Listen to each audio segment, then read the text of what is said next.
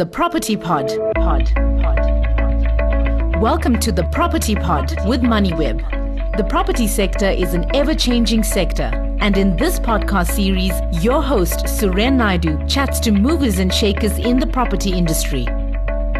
Hello and welcome to The Property Pod, South Africa's premier property investor podcast. My name is Suren Naidu, and on this MoneyWeb podcast show, we gain insider insights from leading executives, analysts, developers, and entrepreneurs in South Africa's expansive property industry.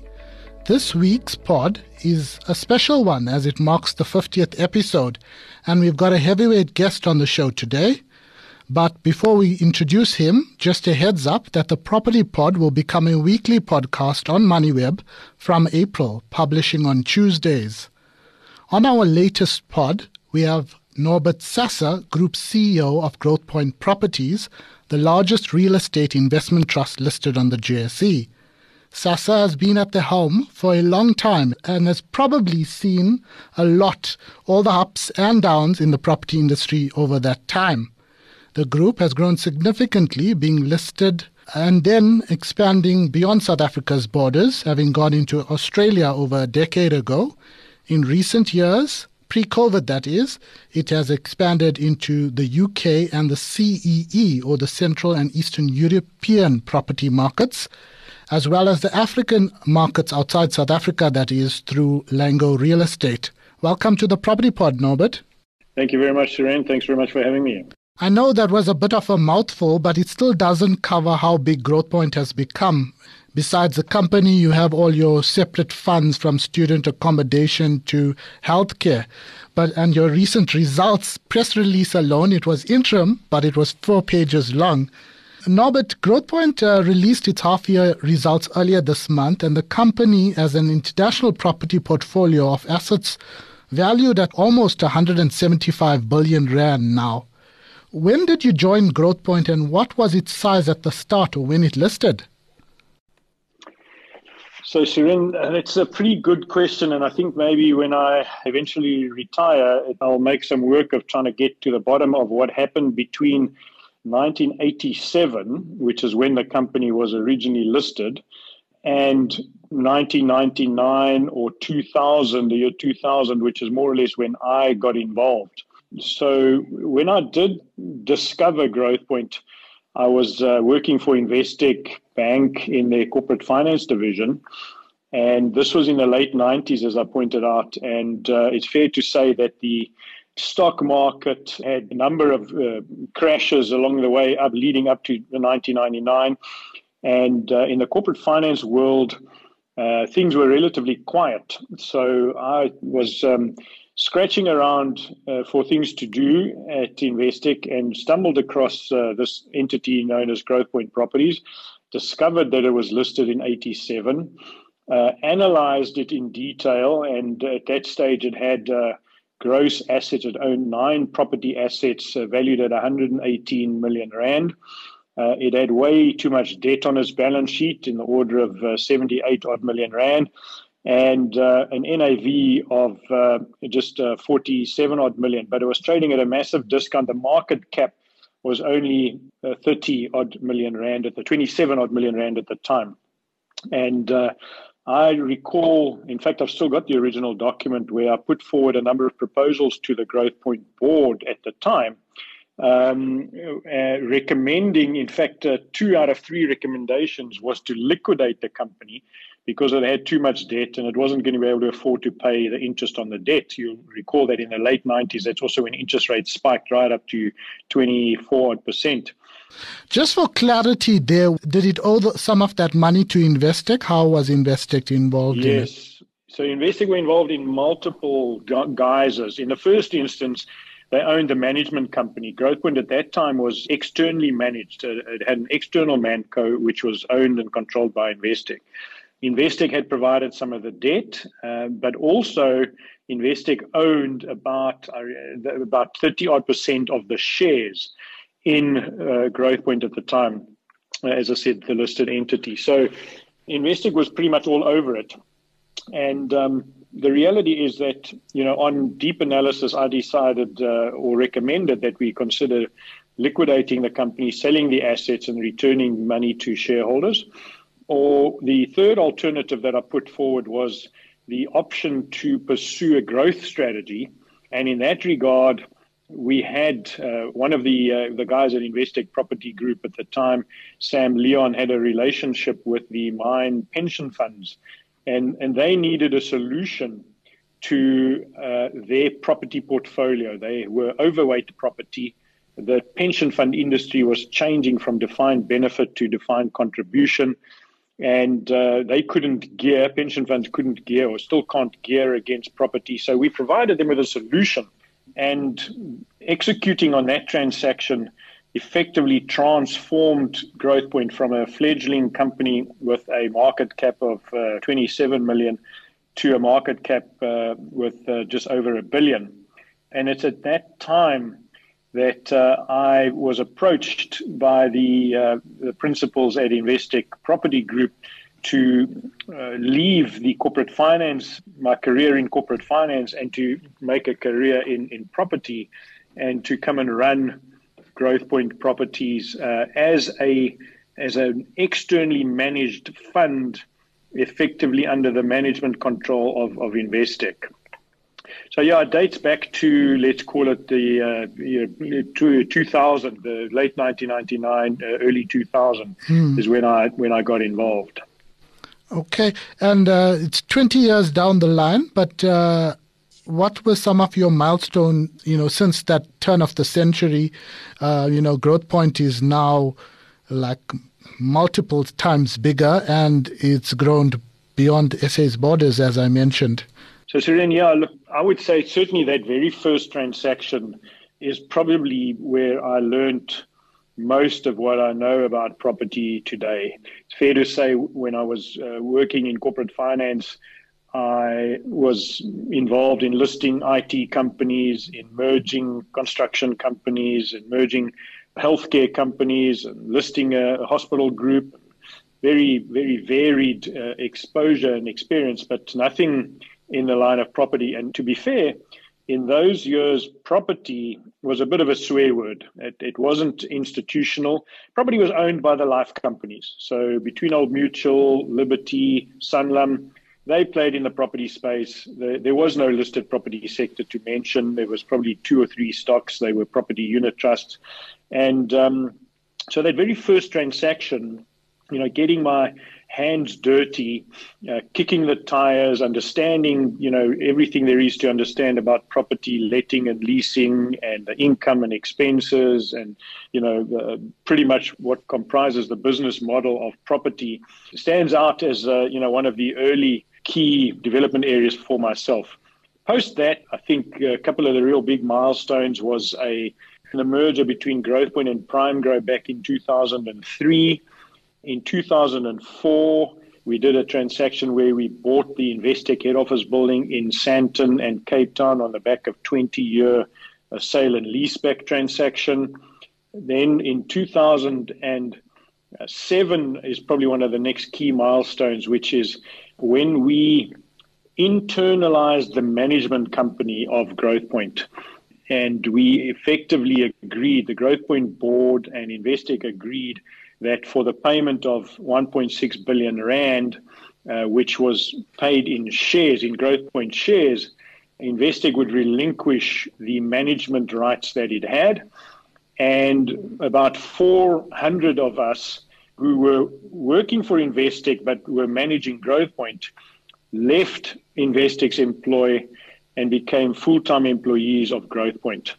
That was obviously very, very transformational. We became completely independent of Investec, and we effectively had autonomy over, how we wanted to grow Growthpoint and run and manage Growthpoint.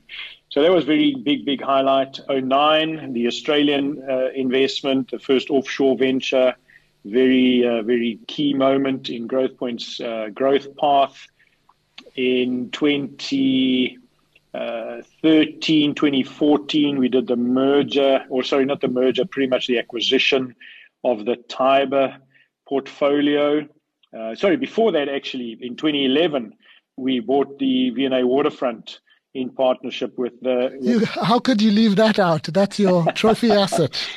Trophy asset, absolutely. So it's just trying to get the chronology ready right here. So Waterfront was very big highlight in 2011. Now, this was actually the second bite at the cherry. We tried to buy the Waterfront in 2006, but we weren't successful. We weren't the top bidder. So to have a second bite at the cherry and to then be successful, obviously it was a fantastic moment for me personally. And then 2014 was the Tiber deal, a couple of other merger and acquisition deals in between. And then more recently, Global Worth and Capital and Regional. So those would be, I would say, some of the, if I had to pick maybe three of those, I would highlight the internalization transaction in 2007, where we became independent. And for me, that is when Growthpoint got its soul. Up until that time, it was managed externally in terms of this contractual arrangement with Investec. But once we became internal and employees of Growthpoint, that is when the company got its soul. And so that was one of the big moments. Then I'd say 2009, the Australian acquisition, 2011, the V&A Waterfront transaction. Those would be my top three if I had to pick. Since you broke it down more than I anticipated, to be frank, I have to ask, were you disappointed on not getting some deals like the Fountainhead deal? And you know why I asked that question. Yeah, that's a good question. So, look, in hindsight, it's one of those that we probably end up being glad that we didn't get.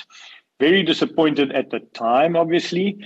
But as time went by and with the benefit of hindsight, I think probably quite relieved that, we weren't successful in that particular transaction. But sure, at the time, we weren't very happy. I understand last year you announced that you will be retiring at the end of 2024. Is that still the plan? Why are you retiring? You're still young. And what are part of your future plans? Suren, that's correct. We did announce the retirement. I do still intend to retire then. And, I'll be 60 in November. I'll just have turned 60 in 2024. And I was born in 1964. So I would also have had, I guess, an innings with Growthpoint of circa 24 years. I feel that, I really have dedicated my entire career, to be fair, to Growthpoint, my entire working life, and a big part of my life. I really did. My wife always chastises me for, knowing everything about Growthpoint, but not knowing the first thing about my personal finances. And even sometimes she wonders whether I know my kids' names. I just think that it's time for me to maybe get a slightly better balance in life, maybe pursue a couple of personal interests, and generally I'd say maybe just slow down a little bit. I mean, clearly I would still want to be involved in business in one shape or another, but to be fair, I have not given that a fortune of thought. It's only recently, I guess, that I have come to the decision to retire, and I would probably be giving more thought to that in the next couple of years that come. Since you're talking about personal, on a personal note, tell us a little bit about yourself that maybe not everybody know outside Growthpoint. Where did you grow up and why did you become a CA? So look, I'm one of two children. I've got an older sister, and my father, who's 92 this year, still alive, is a German immigrant. He immigrated to South Africa in 1954. When he was 24 years old, and he was fortunate enough, I guess, to be 15 when the Second World War in Germany ended. So he wasn't involved, didn't get drafted into any of the forces or anything. He was too young. But he came to South Africa. He met a South African lady and got married, had two kids. And my father was a tradesman. And again, he had the most incredible work ethic. And I always admired that in him. But at a very early stage, I was still at school, early days at school. One of my interests was tennis. And I managed to do reasonably well, and I got a couple of coaching sessions, and my parents became friendly with a tennis coach. And we got invited to their home one weekend, and they had this really magnificent, sprawling home in Walkerville in the southern suburbs of Johannesburg with a tennis court and a pool and a sauna. And I thought to myself, wow, that is something that I would aspire to own one day myself. And did a bit of asking and found out that clearly the tennis coach wasn't making this kind of money from coaching tennis, but he was a chartered accountant and he was working for the Chamber of Mines at the time. It was there and then that I decided that's it, chartered accountant for me. I never looked back. I knew all the way through school I was going to go to university and I was going to become a CA. So it made things quite easy, I guess. And, maybe my priorities were all wrong because it was a bit materialistic. But nonetheless, that's how I ended up becoming a CA. I grew up in the southern suburbs of Johannesburg in Robertsham.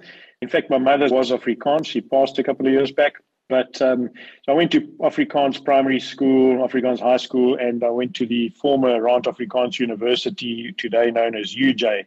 And eventually, passed my CA qualification, went overseas for a couple of years and worked and lived in London, and then joined at Investec Corporate Finance in 96 and was in corporate finance between 96 and 2000, and then the move to property. Norbert, we will have to leave it there. I'm not going to ask you any controversial questions around office sector or anything like that. This was pretty much a profile interview, but I'm sure you'll talk about it in your full year results and that sort of thing.